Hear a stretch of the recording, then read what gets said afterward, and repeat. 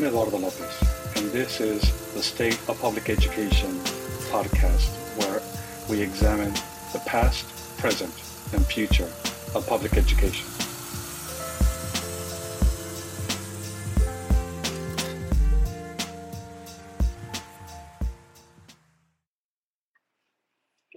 Hello, everybody. Welcome to another episode of the State of Public Education. Today, I'm recording this introduction on Monday, October 23rd, and my intent was to have uploaded the episode last week, but I got caught up with all my responsibilities of teaching and also field supervising a group of ethnic studies teachers that I just didn't have time to edit and then upload it last week, so my apologies. I also just want to say that also I've been thinking a lot about the Israeli and Palestinian situation. And I know it could be difficult to talk about it because it can be really nuanced in terms of what's happening. So for me, initially, for example, I was really horrified by the kidnappings of Israelis by Hamas, and I was just really taken aback by a lot of the reporting and what was happening to some of those people that had been kidnapped. And so my heart went out to the families of those family members and loved ones who had been kidnapped. And then I also became increasingly horrified in the way that the state of Israel was using those kidnappings as a justification for a pretext for war, and to be able to go into Gaza and displace over 1 million people in that region of the world, and it's now created into a humanitarian crisis. And so it's not easy for me to be able to say it's this way or that way, but I do feel in particular sympathy for the Palestinian people who have historically been experiencing oppression, and also in the way that the United States has also justified that oppression of the Palestinian people and the role that they play to legitimize Israel's use of violence.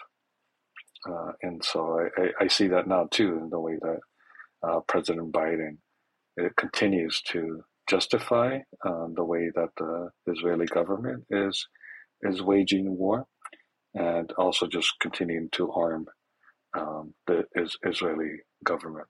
So my hope is that somehow we get into a place where there is we can call for a ceasefire and continue negotiations for a way to address the needs of the Palestinian people. So it's with a heavy heart that I think about the situation and the people there, and and our role as educators to be able to help young people to be able to sort through the way that the bias in the media and the way it's being presented, and also even on social media, to be able to have more facts and enter into that conversation beyond just a really duality that has to be one way or another. And there's a lot of complexity to that history that is there. In this episode, I invite Esther Kim to talk about her experience becoming a teacher and the way she integrated social justice into her teaching. She is now a computer science instructor doing professional development in this area, and she continues to think about how social justice guides the work that she does. So I hope that you enjoy this episode. Thank you very much. So welcome everybody. Today we have Esther Kim, who is the Program Coordinator of Educational Services for the Fullerton School District. Thank you, Esther, for joining us today. Thank you. Thank you for having me. I'm really Really, excited I am too. um, for speaking to you, and especially given the kind of the content of math and science and STEM. And so one of the things I always like to do is just if you could maybe introduce yourself and kind of walk us through a little bit of your own personal journey and beginning about why did you become a teacher and what were your experiences like as a math teacher, since that was where you kind of started out. Sure. So my dad always likes to say, being an educator is kind of in my blood because his father was a teacher, and he has a brother who was a teacher for a long time. His brother just retired a couple of years ago. But yeah, and my dad, he's actually a pastor. So he's kind of an educator too. So he always says it's in my blood. But I'd say he probably didn't want me to be an educator. Growing up, he wanted me to be a lawyer. Then he would say you should be a news anchor. Then he would say you should be a pharmacist, and he would always talk about your quality of life, right? I want your quality of life to be better than it was for me. And he would say things like this. And I didn't really, it didn't resonate with me every time because for him, he would talk about the money. And for me, it was like, that's not how I function. I don't chase the money. That's not going to motivate me to do anything, right? So I did buy into his narrative. I did get into a pharmacy school program. It was a 5-year program. I got in when I was 18, and by the time you're 23, you would have a doctorate in pharmacy, a PharmD. Wow. But I just couldn't. I can't live out somebody else's dream, right? So then what was my dream? Um, so when I was younger, from very early age, I was interested in being a teacher. I don't know exactly why, but I was thinking about it. There's a couple things that happened. So in when I was in 8th grade, there was a girl at my church, and she was in 12th grade, and we didn't really know each other well, but all of a sudden she started to take an interest in my life, and she just would ask me questions, how you're doing in school, that kind of thing. And if I was struggling anything, she would help me. And she went to UCLA. So when I was in 8th grade, she was in 12th grade, she got into UCLA, and she's so proud of this. And my parents always told me to go to college, but I didn't really know what that meant really. But she was so proud that she got into UCLA. Then she declared she's going to be a teacher. And she's so proud of it. She really elevated the teaching profession in my head, the way she had so much pride about what she's going to do. And right now she's a principal in LAUSD. And she really she really elevated the profession and made it really noble and in my mind. And growing up, so when I was little, my mom, she didn't go to college when I was little. She finished college after I graduated from college, after me. My dad, he had a post-secondary, he had a Master of Divinity from Azusa Pacific University. My grandmother on my mom's side, she had a 6th grade education, whereas her husband, he had gone to college. My grandmother on my dad's side, she had no formal education, while I told you her husband was a teacher. Right. And then my mom, she hadn't gone to college. She had a couple, she went to Pierce College. She had a few units from there, but she didn't finish because she had 3 kids and she just never finished. So you see the pattern in my life, right? You see a pattern. All the males have formal education while the women, they don't. So I think this was something that I felt like for me it's normal, right? It's very normalized in my family to to be someone like as a woman in the future, you're going to support your husband's dreams. And that comes first, and then it's going to be you. But for me, I did really well in school. I felt like I I could do more, right? Than just supporting my husband, right? That's not my goal in life. So I always did well in school, but I didn't really know what I wanted to do. But in eighth grade, I met that that mentor, and she made a huge difference in my life, right? We were really poor growing up. We didn't have a lot of things. When my parents immigrated to the US, I was born here, but then I did live in Korea for a little bit, and then we came back here. We didn't have a home. We lived in my aunt's house for a few months. Then we finally got a home, a 2-bedroom apartment. And then eventually the 2-bedroom apartment, I have a sibling, I have a girl, sister and a brother. So there's 5 of us. But we were in a 2-bedroom apartment, which doesn't sound like it's plenty of space for 5 people, but we didn't have the money. So my dad, he sublets one of the rooms to a complete stranger. Okay. And so we're living with this complete stranger. My sister and I are living in the living room. This is kind of the situation we're living in. But my parents always, right? You were going to college because you're going to live a better quality of life than we are. Okay. That's their message always. I do want to live a better quality of life, but the money itself doesn't. That's not the thing that's going to motivate me. Then I meet in 8th grade my friend who she elevates the teaching position, right? And in my heart, I'm like, that makes sense to me because she elevated it so much. She was so detailed.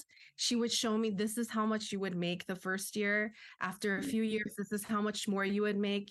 She showed me the numbers. It made sense to me.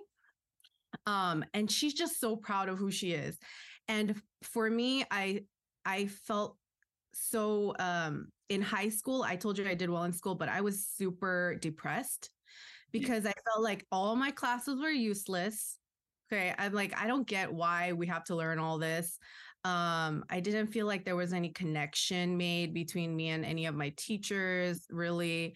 I can't think of, I could think of maybe one that I had a good connection with, but other than that, I didn't really feel connected.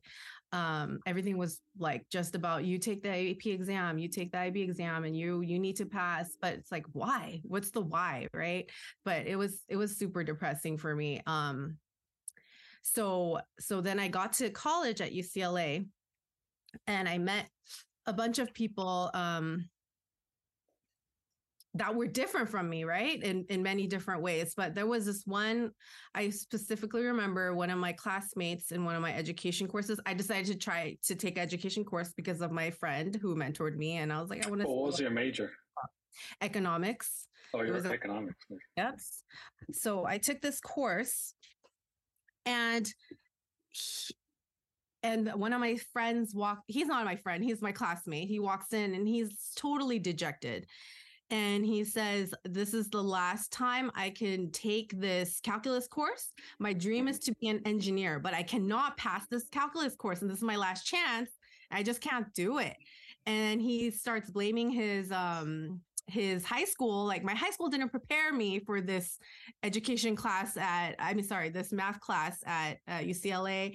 And I'm like, you know what? I was always good at math, but I hated my math classes. Now I hear this guy telling me he can't pass his math class because he wasn't prepared to take it. And I'm thinking, this whole thing is messed up because a guy who's that passionate about being an engineer should be able to find another way than just this one gatekeeper math class. That's kind of, we call them weeder classes that are, it's intended to weed him out, right? And it's doing a really good job of weeding him out.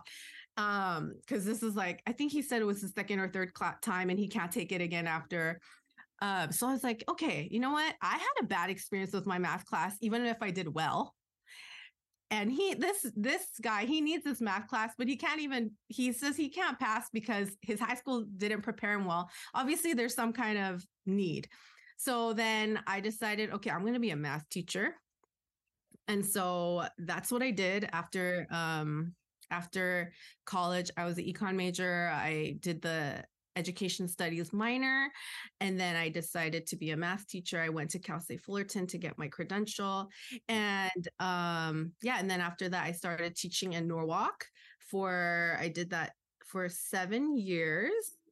Yeah. So basically, when it comes down to it, how did I become a math teacher? I think basically it's my friend and that who I met in 8th grade who really elevated the position. And then also I had a strong why. That's what I needed. Like whatever I was going to do, I had to have a strong why. And I had my why. And so, yeah. So think to your first year walking into as a math teacher with your credential, walking into your classroom. What were your experience or expectations as a brand new math teacher in Norwalk? So I loved my credential program. There were really good professors, and then there were some professors who were very old school, and they would teach us things like don't smile until Christmas. You have to be so hardcore. Don't let the kids see you smile. Don't let them see any weakness in you. Don't just lay down the law, that kind of thing. And so when I walked in, I felt like the first year that's what I had to do. So I'm not naturally that kind of person, but I was very strict and following the discipline plan to a T. But I wasn't happy.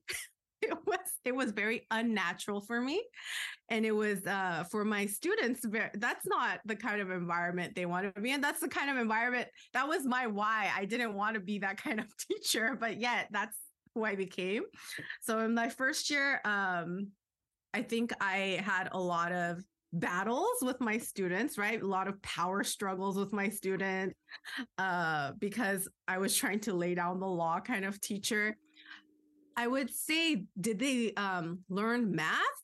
I think they did. They did because one of the things that were core to me was that when I become a teacher, the students are not just going to follow procedures. They're going to understand what they're doing. They're going to, whatever procedure they're doing. In fact, let's not even do procedures if you don't even know why it works. Okay. Everything's going to make sense from the beginning to the end. Everything has to make sense. If not, I don't feel like that's good math education. So did they learn concepts? Yes. Did we have a good relationship? I think we did have relationships, but it didn't have to be like that. It could have been way better. And so I decided I'm not happy. So after that first year, I changed that. I'm going to smile right from the beginning, and I'm going to be more relational. A few years later, I enrolled in the master's program at UCLA. And I decided, that's not the teacher. I don't want to be that kind of teacher. So I started doing more home visitations, being more open with who I am, sharing my stories. The content, I feel like I was still getting better and better at helping students understand the concepts of math, not just following some kind of procedures that's in the textbook. And then making the math relate to something they care about, and then reading the world through numbers, right? And how numbers can be used as a tool, also to manipulate, also to harm. So the class is not just about the math standards, but we layered it with things that they cared about. Can you give an example of that? Like, can you think of something, a lesson or something like that you did where you're using that math to read the world? Yeah. My favorite example is one I've shared with you about is we started bringing in advertisements from that they would get in their mailbox, right? Because this is stuff that's coming to their home directly. So then we would bring them in, and then we would analyze, what is this advertisement really about? What do these numbers mean, kind of thing.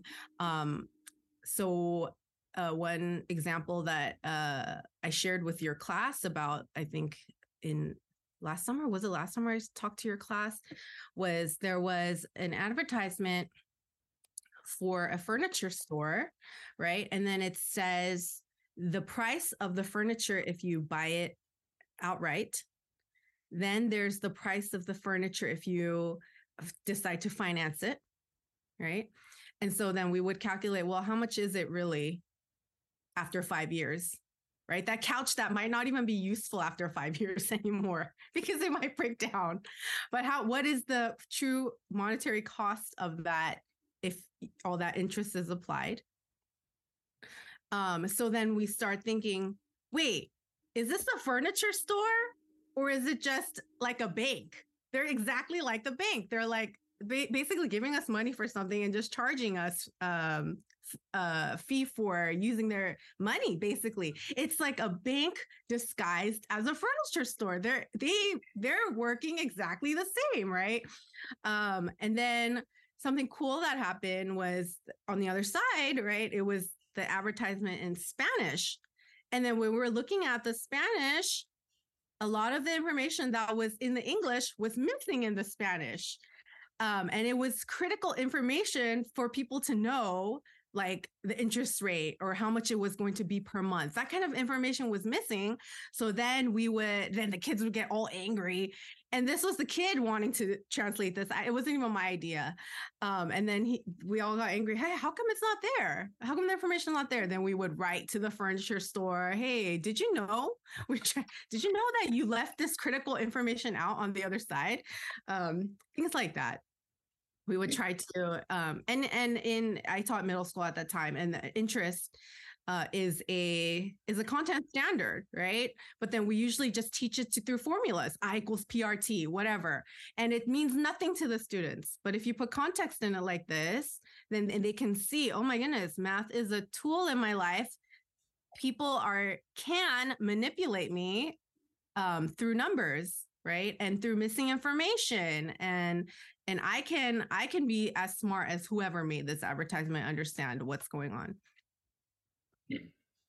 And so you were in the classroom there for 7 years? Yes. Oh, okay. For middle school, yes. And what did you do then after those 7 years? Or what caused you to kind of rethink what your role might be? So some things happened in my personal life. I was pregnant, and then I lost the baby really late in my pregnancy. My water broke, and the baby was born, but then it just didn't make it. So then I decided I'm going to take a little break. I told my school district, I just need to take a little break because it did really shake me to my core that this happened. And I was in a financial situation where I could take a little break. I decided to take a little break. And then during that break, I got really bored, right? I'm not a person who does nothing. So then I was looking on some job forums, and then I saw some positions for student teacher supervisors. There was some positions at Cal State Fullerton, Biola University, and UC Irvine. So I put it out in all of them, and then all of them called back and they wanted me to work. So the first year I worked at all three of the universities. But then I decided that was too crazy. So I became more busy when I was trying to take a break. And then so I decided to just work at UCI because they also offered some lecturing in their package. So then I decided to just trim it down, work at UC Irvine.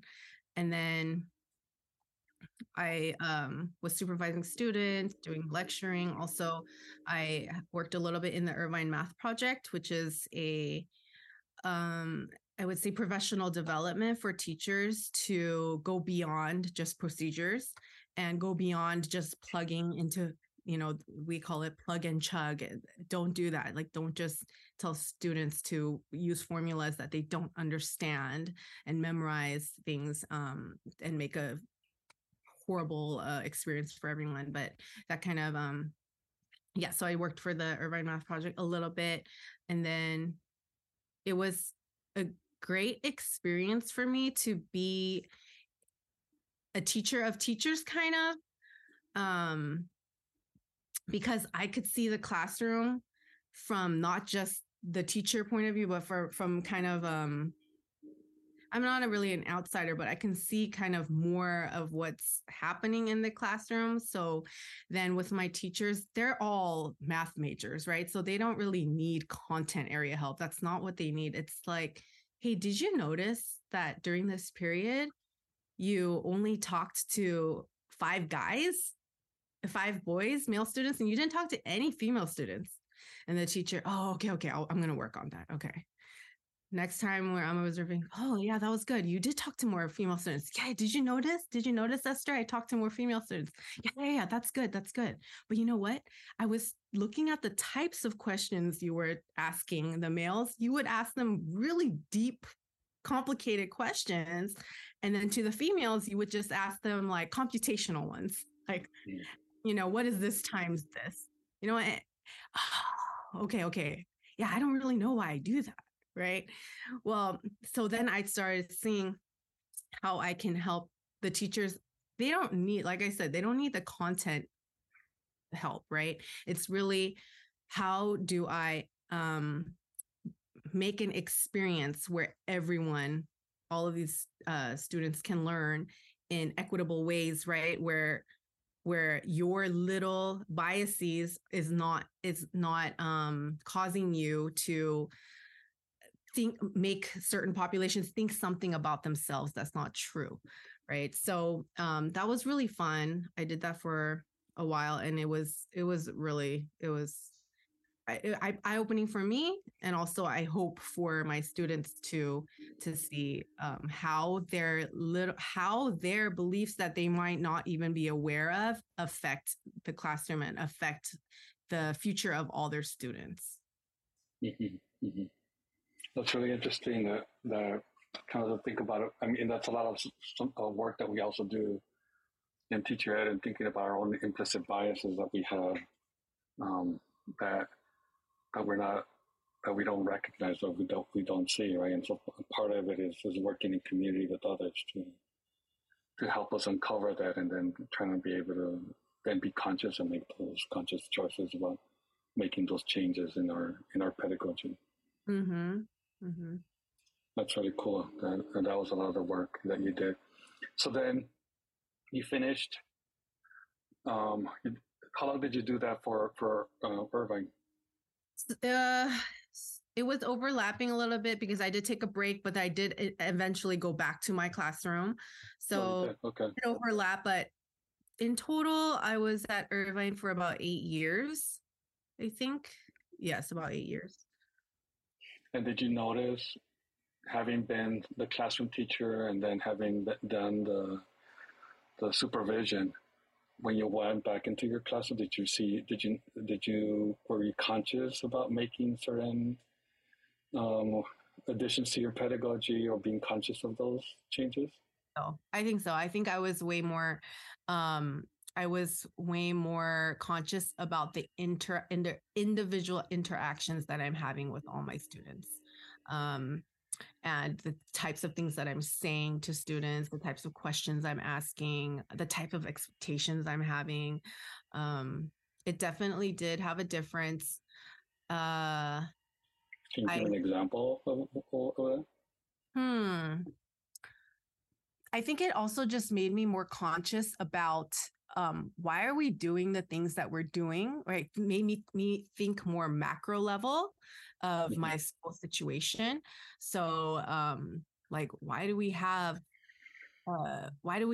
detentions where students just stare at a wall? Why is it's such a waste of time, right? Or things like how come students can't take certain courses because they shouldn't be excluded from taking certain courses just because they want to take another course? Like, what can we do on a macro level so that a student who wants to take band can also take a technology class, that kind of thing? I became more like in a macro level. I think it opened my mind to be, more macro, plus to focus in more on the micro interactions that I was having with my students. So before then, that you would say that those weren't questions that were entering into your head as a math teacher? I think so. When I first became a math teacher, I was very micro, only thinking about the day to day of my classroom. When I was in my grad program, it started opening my eyes more. Mm-hmm. Then it's just more and more opening, I guess. And so when I went to work outside of the classroom and came back, it was just a progression more of that. But yeah, I would say that when I first was entering the teaching profession, I wasn't really thinking about the macro. I was just thinking about I wanted to be a good math teacher in my classroom. Mm-hmm. Okay, Mm-hmm. that's interesting, and I think that's oftentimes I think that experience of so many teachers who and it's also part of just the profession itself too, right? I mean, even that calling it a profession, that it's somehow divorced of politics, or even thinking of these of the relationship between the larger structures of society and how they might impact your classroom or even your pedagogy. Yes. Um, Yes. But there is also a place for where I was at. I think where I was at, in the beginning, I just want to be a really good math teacher and I want my students to have good math solid foundations. Just because I think someone is starting to think more um, with a different kind of lens of how policy plays into what kind of experience my students having. Even if your mind is getting there, I still think the foundation of a math teacher needs to be how do my students learn math. Like the other day I went to McDonald's, right? And because my kids love McDonald's, so once in a while they get a Happy Meal, and I wanted to eat something lighter and I was looking for a salad, but did you know they don't serve salad at McDonald's anymore, right? And so I'm like, oh, okay, that's fine, I'll order something else. But it's McDonald's. Let's say you went to McDonald's one day and they don't have any burgers anymore. All right, that would have been like, what? Just why are they even calling themselves a McDonald's, right? So even something that I think that new teachers need to know, and I wish all teachers would know, is even if you start thinking more macro and you start thinking about social justice and you can get beyond the day to day of your classroom, and you're thinking about the SEL and you're thinking about how my students belong. Yes, all those things are important, but don't lose sight of if you're a math teacher, your main job is to teach, it's for your students to learn math in an environment where they feel like they belong, in an environment where they can question things that are happening in their community, right? But like if someone tells me I want to be a teacher just because I love kids, I'm like, that's not enough. You have to also have passion about the content, right? Because that's what it is. You can't have McDonald's without a burger, right? You can have McDonald's without a salad, but McDonald's without a burger, it's like, why don't call yourself a McDonald's and call yourself something else? You can be a counselor, right? But if you don't have any passion for, when we were talking even before this recording and you were telling me about all the books that you've been reading, I can see the passion in your eyes when you're telling me about the books, right? That passion has to be there about that content. So yeah, that's something that I always tell my students, my teacher students. so now you're finding yourself working for the district, which I'm um, that must have been a really interesting transition when you're obviously working for a university or universities. That's a different thing than now moving over to and then you went back into the classroom dealing with your students and your administration, but now working. What is? Can you talk a little bit about that? What is your specific role in that work? Yes. So it wasn't really in my plan for this to happen. I didn't really plan it. I was thinking when I was at the university, I was thinking, oh, if I want to have more influence in this university, then I need to get a PhD. And so I, I got into some programs, but it just wasn't the right time for my family. I ended up not going. It was really heartbreaking. And I think that was about 2 years ago. But even today, I still think about it every day, because that was my plan. It just didn't. I have a husband and I have kids, and it wasn't our plan, and it didn't work out well. But uh, and so when I ended up not going, I applied for some positions, and the first one I was offered was a teacher on special assignment position in a technology department at the Fullerton School District. So it's really about how to support teachers and integrating technology into their work. So I did that for a year. While I was doing that, I was also enrolled in a authorization for a computer science credential program that I was made aware of at UC Irvine. And so I decided to do that. I'm 36 years old at that time. I realized I had never had any computer science exposure in my life. Okay. My parents, they are not the most tech savvy. My in my K through 12 education, no one ever asked me, "Hey, are you interested in this computer science course?" I just realized I had zero computer science experience. I had not coded a line in my life. I have no idea what computer science is. But when I found out this program, it was grant funded, so it was free for me to take. I'm like, why wouldn't I do that? I had this interest. I think a part of me was kind of mad, like, how come I had no exposure to this until I'm 36? But you know what? The exposure is here now, and I'm going to take the chance. So I took the opportunity. I think 50 of us started in the cohort. It was very intense. 25, I think about half of us finished. But it was very intense. I fell in love with I'm not like, I'm not gonna lie and be like, I'm like an expert coder and I can be front end, back end, I can program everything. No, I'm not, but I can teach computer science in a K-12 setting. And I learned a lot about even who uh there's a I want to call her a educational thinker.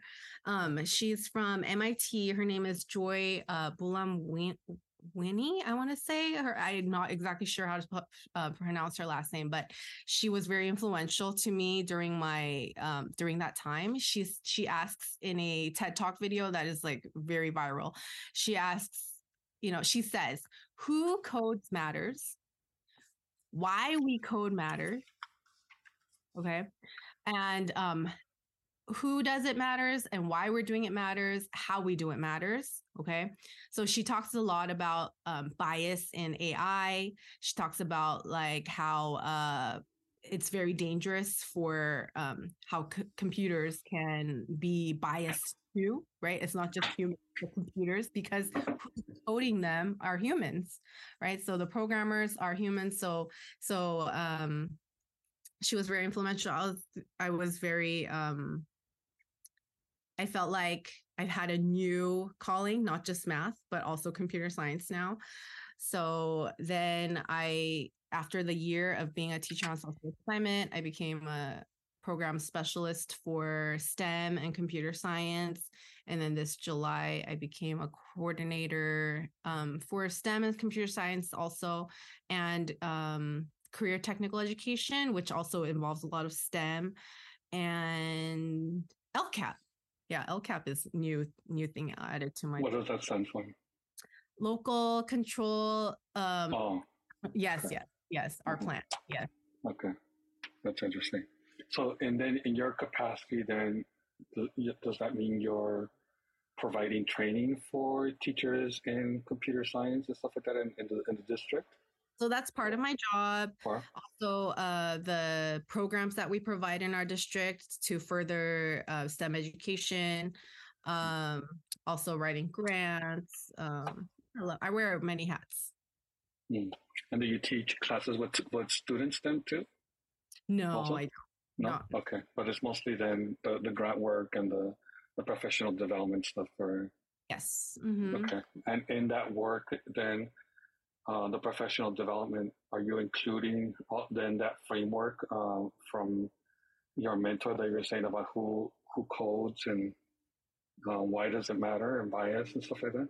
Oh, for sure. Yes, for sure. And also, I'm very concerned about the number of female students that we have in our program, our programming classes. And do you know, Eduardo, in the real field, in computer science, what percentage of them are females? Do you want to take a guess? In STEM? In computer science. Oh, in computer science. Uh-huh. Something like 20%?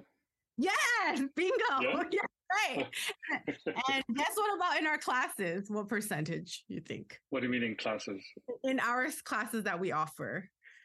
In the district? Yes. Yes. I'm gonna say if it's 20, I'm gonna say 10.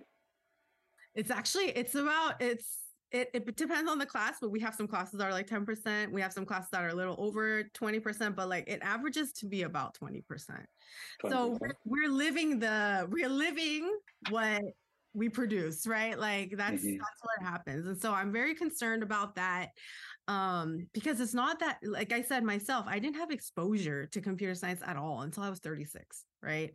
And my husband, he talks about he took AP computer science when he was in high school. I didn't even know that was an option, you know.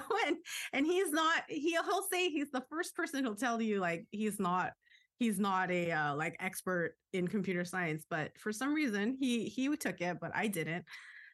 He had a greater chance of taking it, right? Because for some reason it's just more biased that way for them to recruit males, for males to be retained in that kind of track, and it had a less of a chance statistically to be exposed.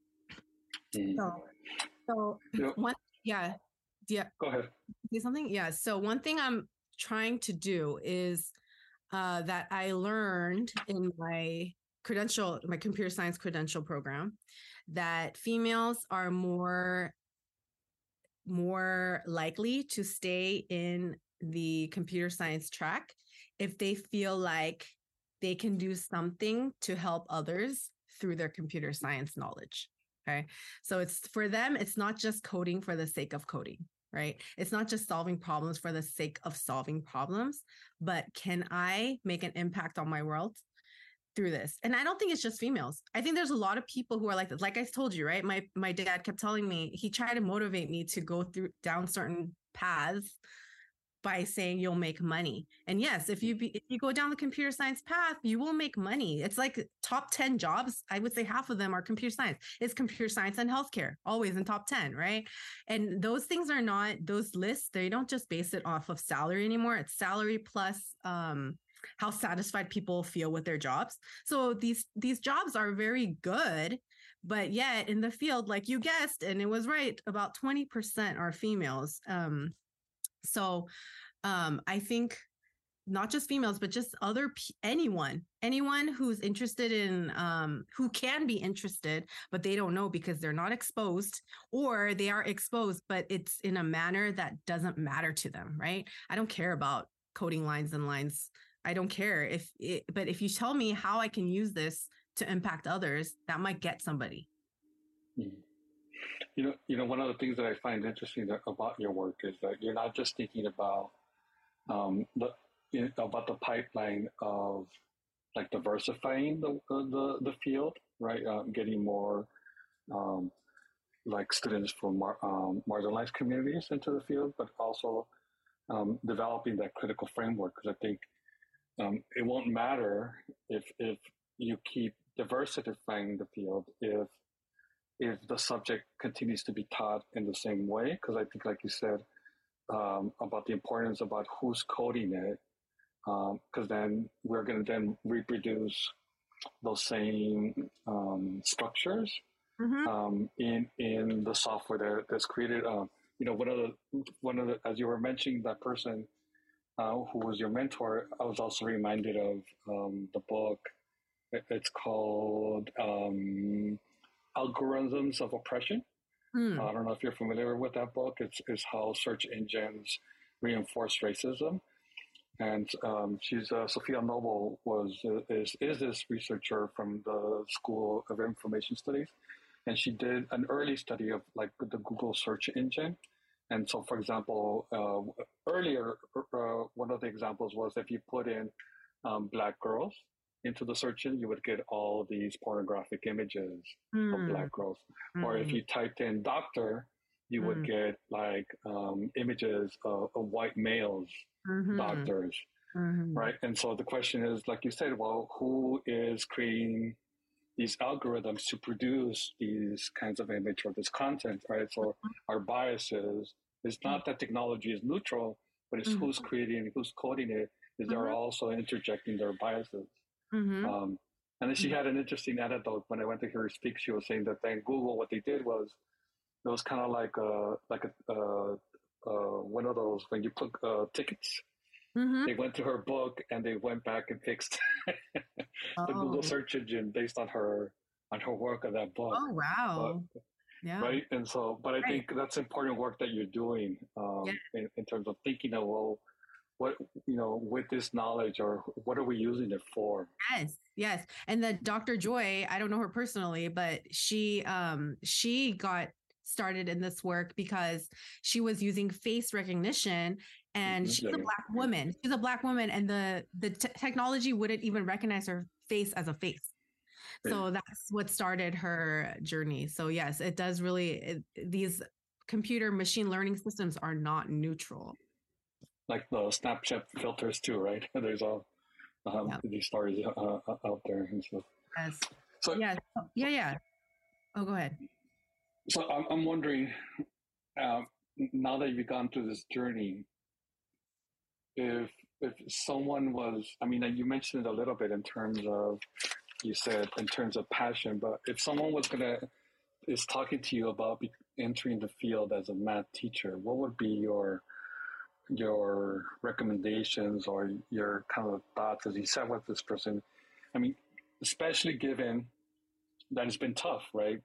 Being tough at entering being a Mhm. teacher, not just coming off the pandemic, students coming back into classrooms, but also, I mean, we just also recently, at least here in Los Angeles Unified, the school district just also renegotiated a new contract because of concerns over labor, but also wages, where people can't even make enough money to work in the places where they work. Mhm. Um, what would be your thoughts about recommendations or advice of someone who wants to be a math teacher in this context? And also, too, right? You also have the political climate, the pushback of CRT, the LGBT curriculum, banned books. It's not a it's not a good time, right? Yes. For schools and education, especially if you want to enter it from a critical standpoint. Mhm. I'd say, first of all, when you're looking for your credential program, you need to really look at what that credential program believes in. Because if they're not going to prepare you for the things that you care about, you're going to have a higher learning curve of trying to accomplish the things that you're trying to accomplish. So don't just go to a program that's convenient, right? But I'd say try to find some professors that you know are going to elevate you in the things you want to be elevated in. Um, and then once you are in the classroom, it's there's going to be a lot of policies, right, that you don't question because it just seems so normal. Because a lot of things in education, they just kind of are the way they are, and they just they're so ingrained into the environment, and they've been there. The policies have been there for years, and you need to if you naively just decide to enforce those, then you are going to possibly become something that you told yourself you're not going to be, right? So question all the things that you are doing, And then also these, I would say, you talked about the financial part, right? I would say the best way to this is practically to make a living wage as a teacher, right? Is to to look at the salary scale, right? And there will be some salary scales that they don't take into consideration in anything until you have certain amount of units or you have a master's degree. Like they don't really treat you like a professional. Basically, like they will keep you at like $50,000 for like 10 years unless you have the units or you get a master's degree. And some people don't really think about this, right? So then maybe you need to go get a master's degree so that you can elevate yourself on the scale. Because I would say a lot of districts, they they are not paying well as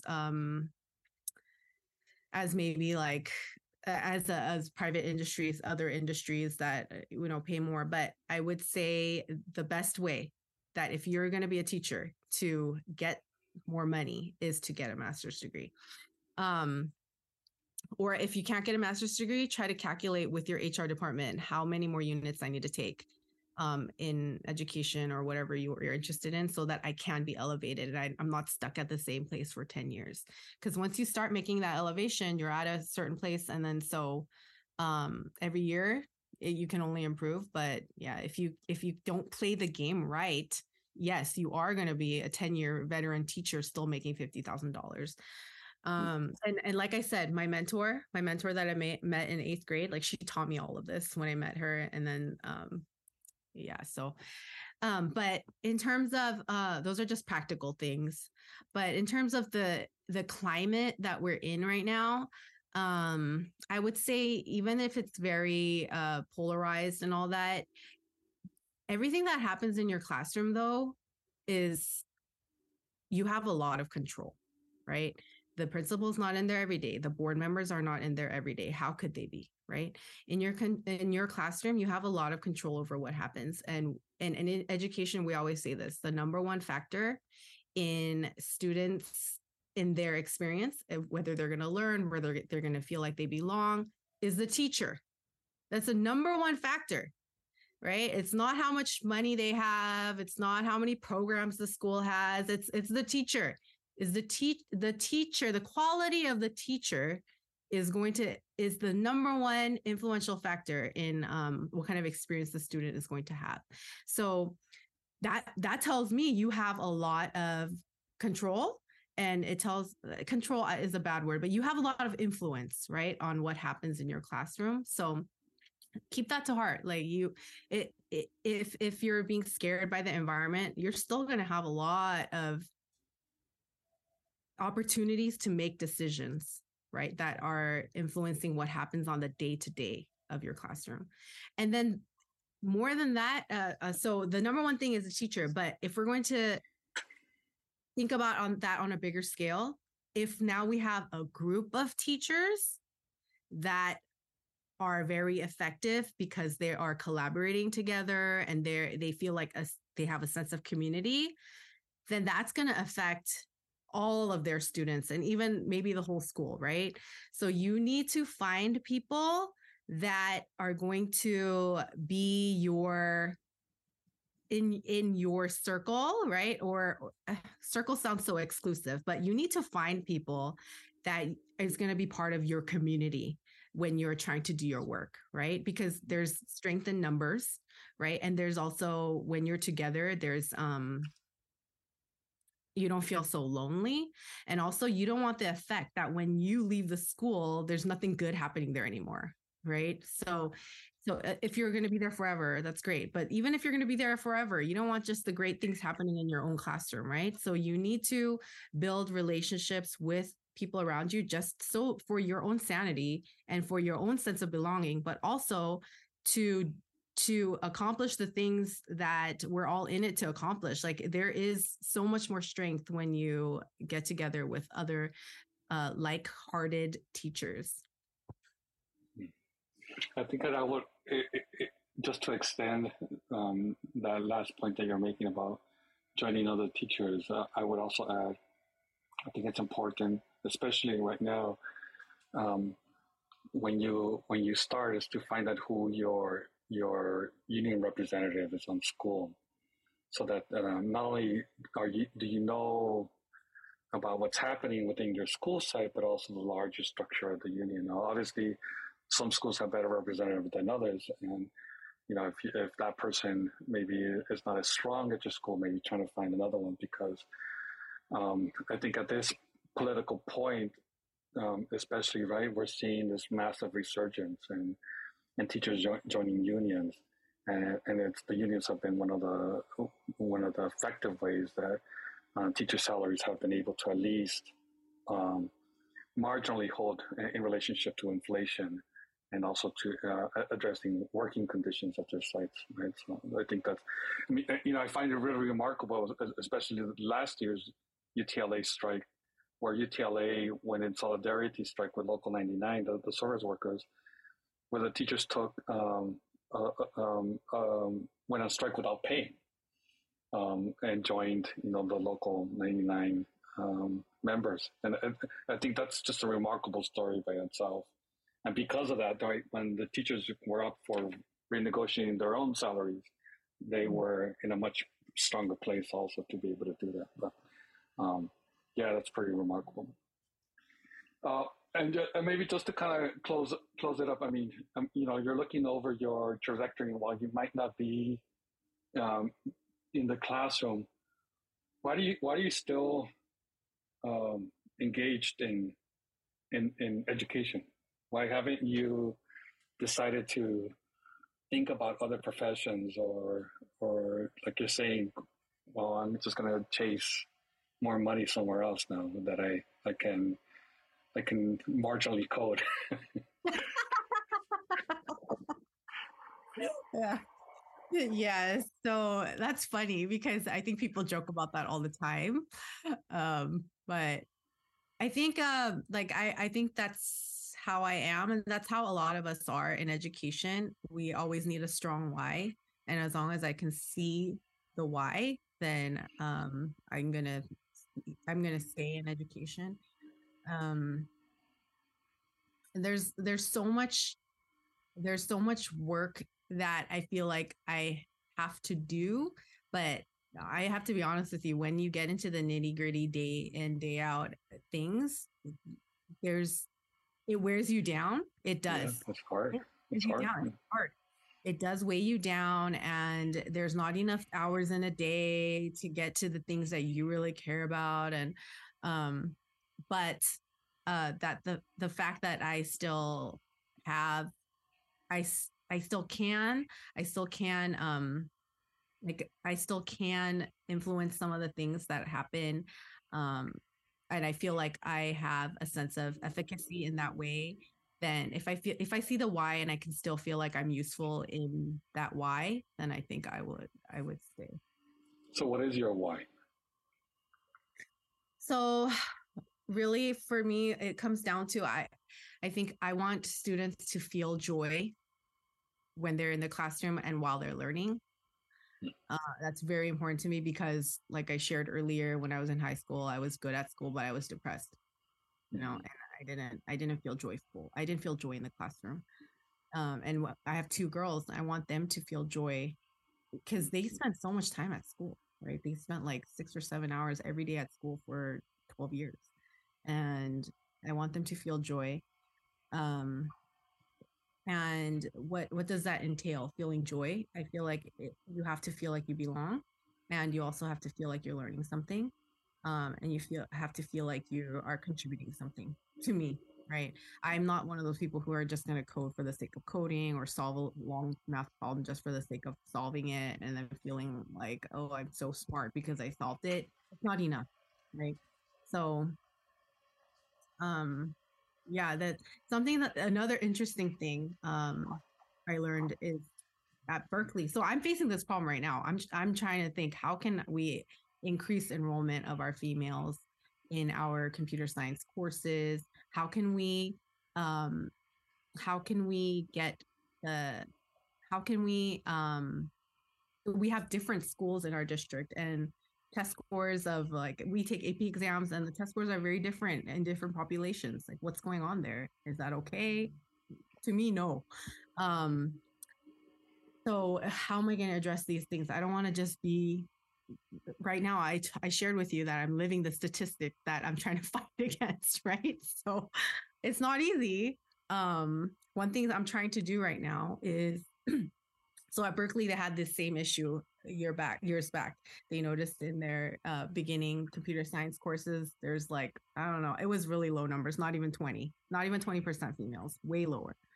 What are we going to do about this? So they changed their class. It was called, I don't know what it was called, but it was called Introduction to Symbolic Programming or something like that. They changed it to the beauty and joy of computing. The beauty and joy of computing.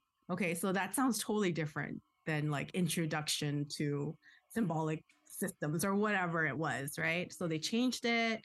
Then they didn't just change the title, but then they changed the curriculum so that the students can apply more of their right brain while they're doing this. It's not just all computational and, like, problem solving, but it's they can be artistic. They can apply it to something they care about. They can find a solution to a problem they care about, So they changed the whole curriculum and the title, and then they made news years later because they had more females enrolled in that class than males. Right? So it's possible, right? But after that, there's still more work to be done. You can't just hook them in an introductory course. You have to keep they have to stay supporting there. them. Yeah. Supporting them and making the changes so that they feel like this is a place they belong. So same thing in our district. I'm trying to make our computer science program more right-brained.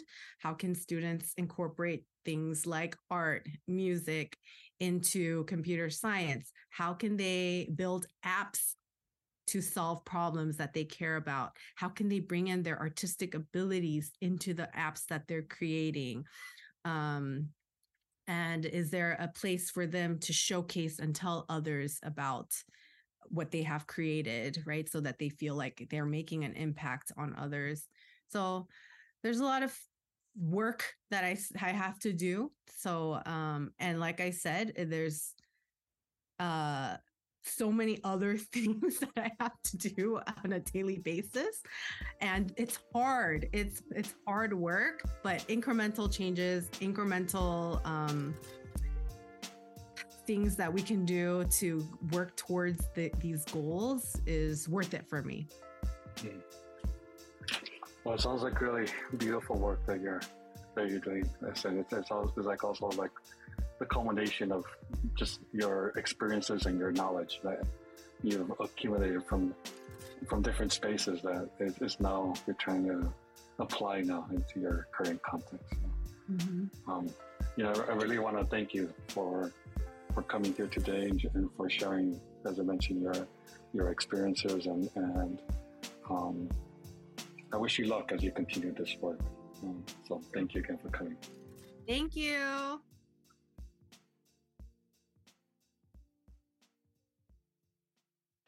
This concludes another episode of the State of Public Education podcast. If you like this episode, please remember to like us and to share feedback with us. If you would like to be interviewed or would like to recommend somebody to be interviewed, you can reach out to us at thestateofpubliceducation@gmail.com. I hope I can put the other one in time for next week, but if I don't, know that I'm working on it and I will put it up as soon as I can.